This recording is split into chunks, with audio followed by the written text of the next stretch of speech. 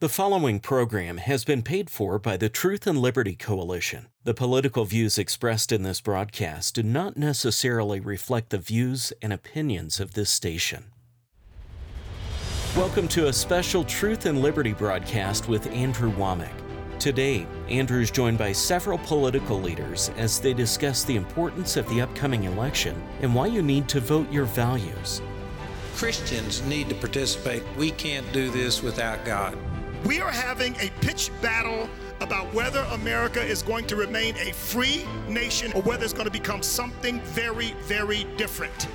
This election and what happens in the next 6 months may very well determine what happens with the future of this country. And now, here's Andrew. Hello and welcome to our Tuesday's broadcast. This week we are doing something very special. We're playing a panel discussion that I made during our Summer Family Bible Conference. And I tell you, this was powerful. It was amazing.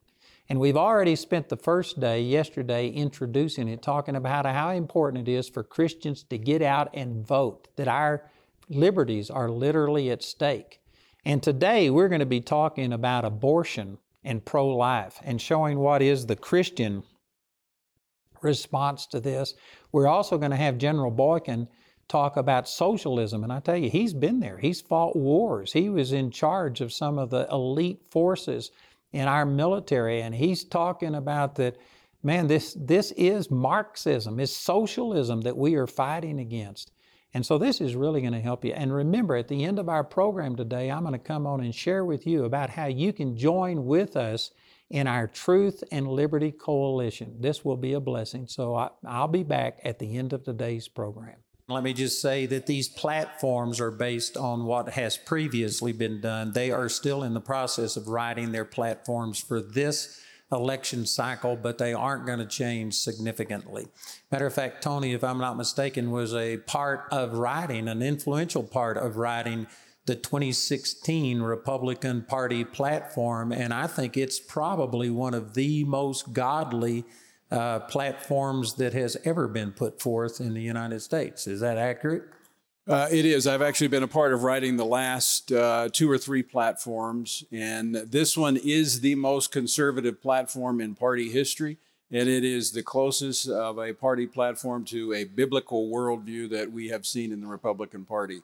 And this president is following it. Amen. I tell you, that's good news in the midst of so much bad news, to think that really we have probably one of the most godly conservative platforms in the history of this nation. That is quite a statement. So let's start talking first of all about pro-life. What are the issues of the Democrats and the Republicans? Again, we had the overview, but let's discuss this a little bit about pro-life, well, let me ask it this way. What does the Bible say about pro-life? And then we're going to show what the Democrats and the Republicans say. E.W.? Well, the word is very clear. In Deuteronomy chapter 30, it says, I set before you life and death, blessing and cursing. Therefore choose life, that you and your descendants may live. And of course, Jesus said in John 10:10, I've come that you might have life to the full until it overflows.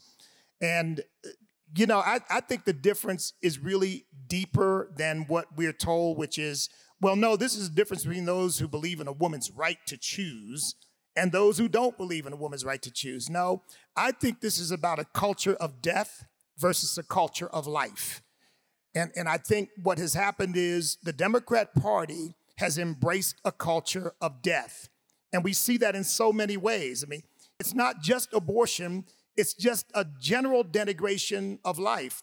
Generally speaking, because the Democrats do have a more socialistic view, they don't see human beings as the creation of Almighty God. They see a baby in the womb as just tissue, just a blob, whereas we know that God has a sacred plan for that child's life. And that child is sacred to him. It's not an accident. No matter what the circumstances of that child's birth, that God knew before the foundation of the world that that child was coming. And therefore, we see ourselves as stewards for God in protecting that life and giving God a chance to work through that life in the way he chooses to.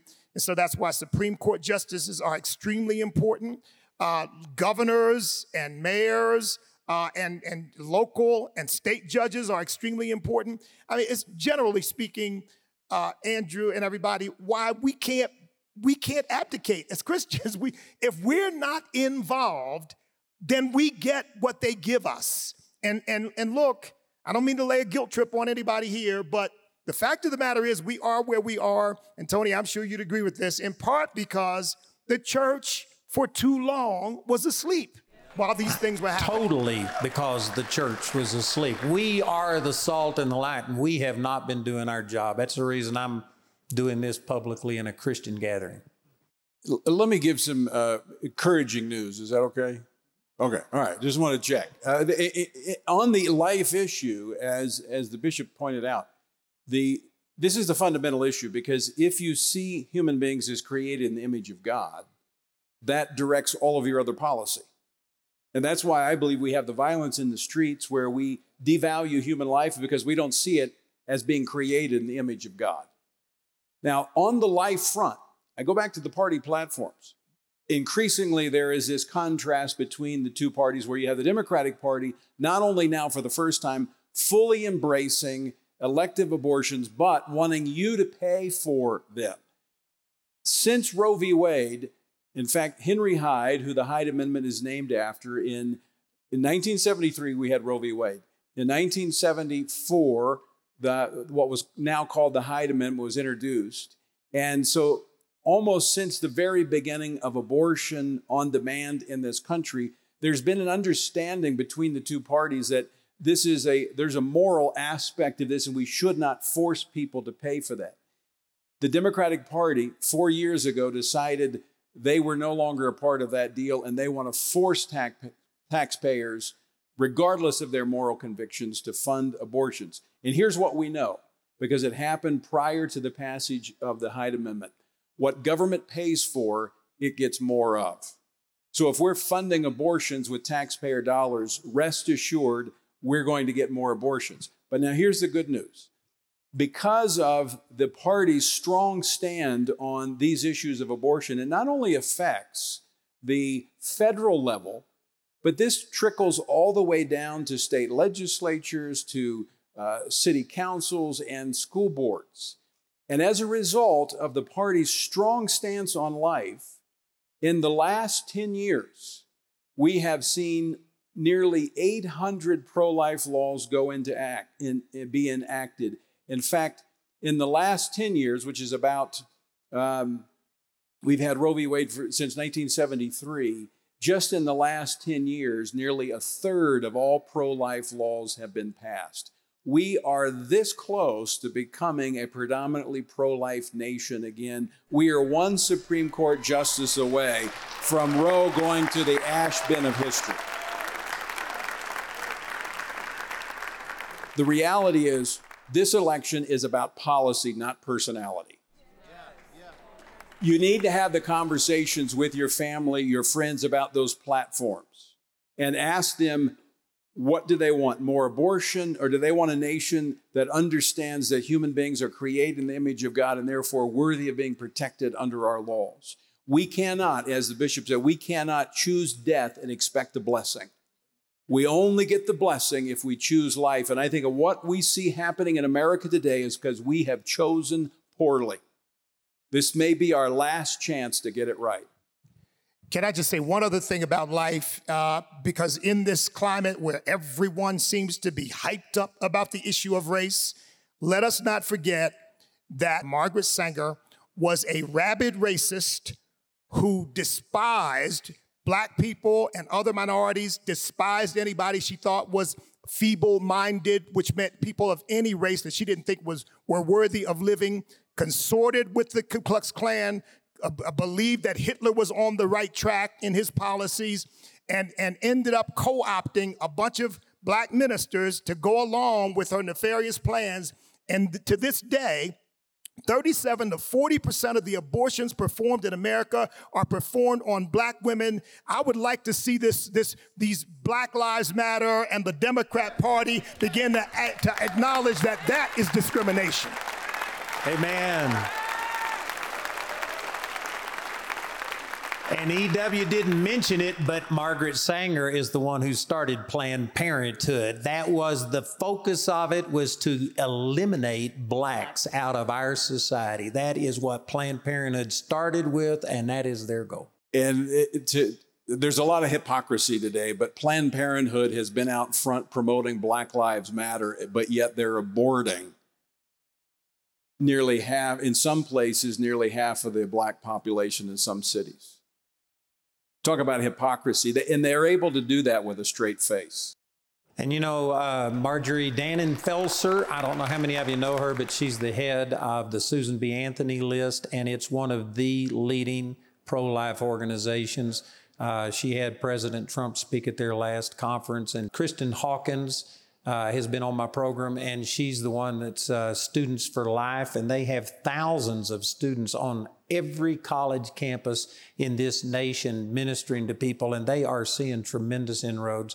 Melissa Oden was just with us not long ago. She was actually aborted by her grandmother against her will and survived an abortion, and she's now outspoken and just doing a great job.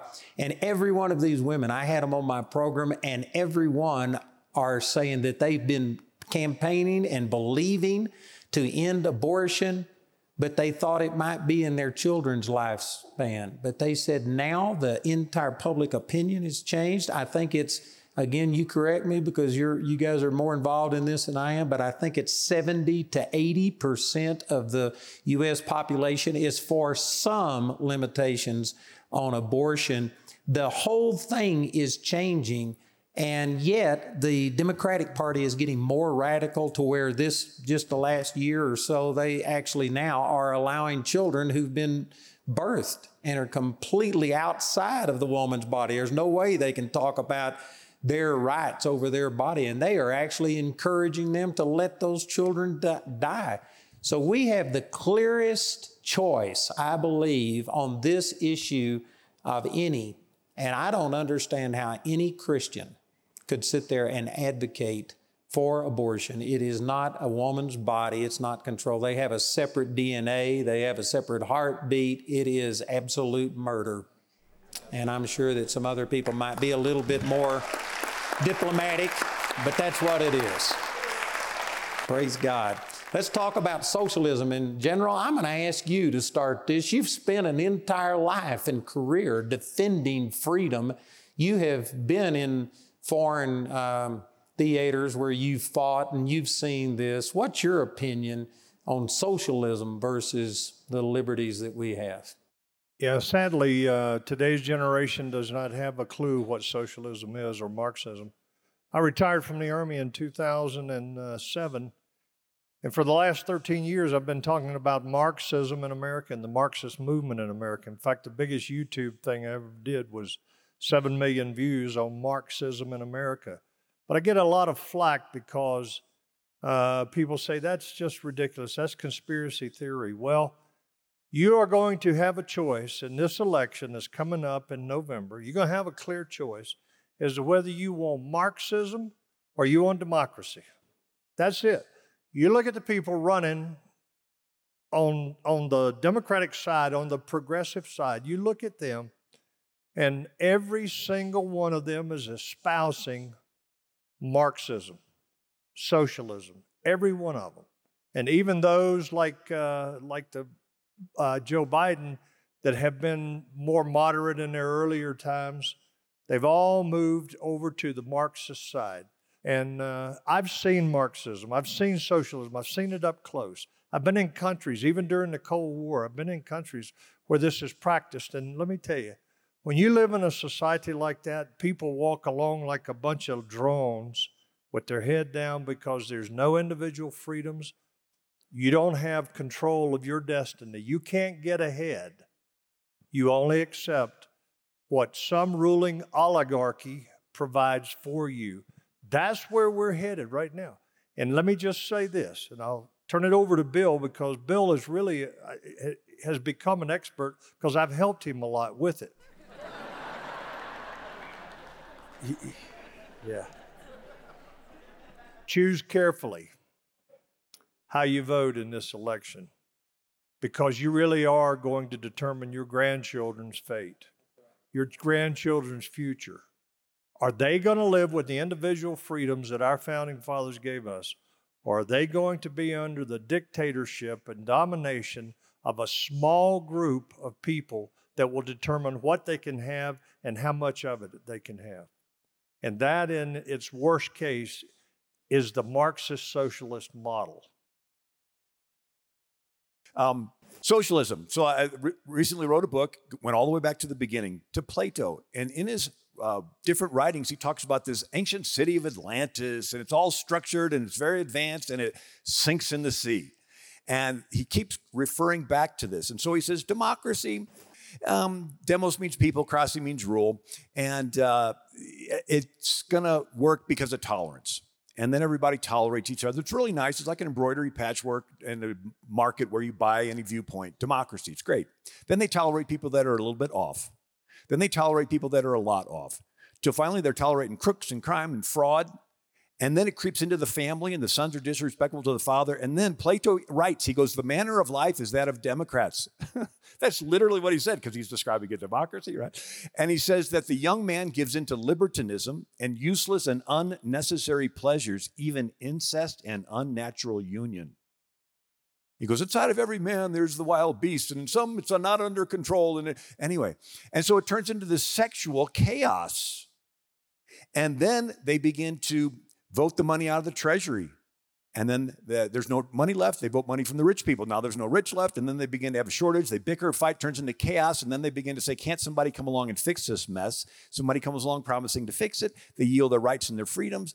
And then they cast it in his teeth. He's getting too powerful. And he decides either give up the power or get rid of these people with virtue. All he wants is yes men. Finally, he stands in the chariot of state holding the reins of power. And he's revealed as the tyrant. So the model of Plato is democracy without morals and virtue ends in social chaos, out of which a tyrant arises, a big government, right? And so this is the model that all socialism looks back to, Plato. Well, go forward about 2,000 years, and Columbus discovers America, and 20 years later, you have Sir Thomas More writes The Island of Utopia, this fictitious island off the coast of South America. And it's all structured society, very much like Plato. Everything is owned in common. There's no private property. There's no privacy. There's no ale houses. It's just communal living, 3-story identical houses. Everybody wears the same clothes. You eat like in monastery settings. There's no families. The state takes the children away from the family. And then it says that you cannot travel without a passport. You're tracked by the government all the time. And if you're caught without a passport, it's a lifetime of slavery. Well, then you skip forward another century and you got Sir Francis Bacon, Shakespeare, Queen Elizabeth, and you have the Pilgrims founding America.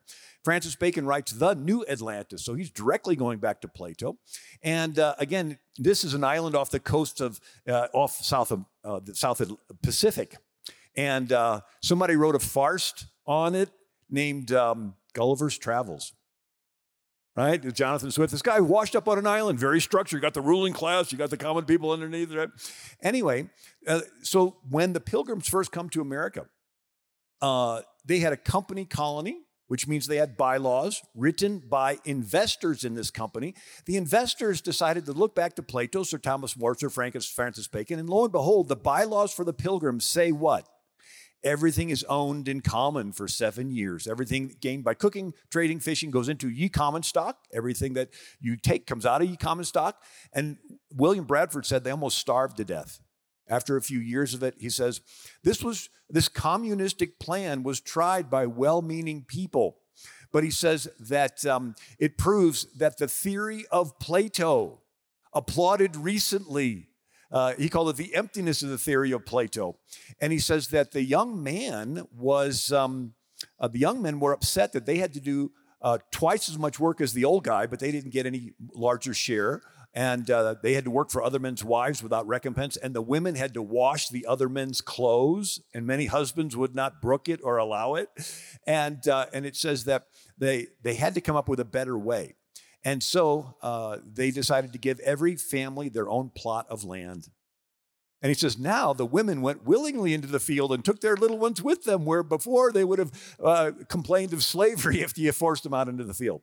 And so this experiment of socialism was all theoretical, but the Pilgrims tried it and it didn't work. Anyway, fast forward to the French Revolution. They decided to get rid of Christianity, tore down churches, put in prostitutes, called it the goddess of reason. And their word for socialism was fraternity. And they chopped off heads, and then that was based on social contract. And then that influenced Hegel, and Hegel influenced Karl Marx, and Karl Marx influenced socialism. But one of the interesting things of the domino effect we're seeing today is you have to have a crisis before you can implement a socialism. And so let's look at crime in the city. The riots, you let, COVID response, what? Let all the criminals out of jail. Yeah, what? And I believe a lot of the people they let out of jail were MS-13 members, and then maybe some ISIS that were coming over with the unvetted immigrants. Anyway, there's violence in the city. Some people feel unsafe and they move out of the city. Well, who are those that move out? Maybe those with children and families. Okay, pro-family people move out. Well, then the COVID response is what? Shut down businesses. Well, who moves out then? Well, small business owners. Okay, so we got pro-family, pro-business, and then you shut down churches. Well, churches is where you have social conservatives and pro-life people organizing. Okay, so now we have the pro-life people and the social conservatives out, the pro-business people and the pro-family people. Well, who's left in the city? Well, maybe those that are dependent on government handouts.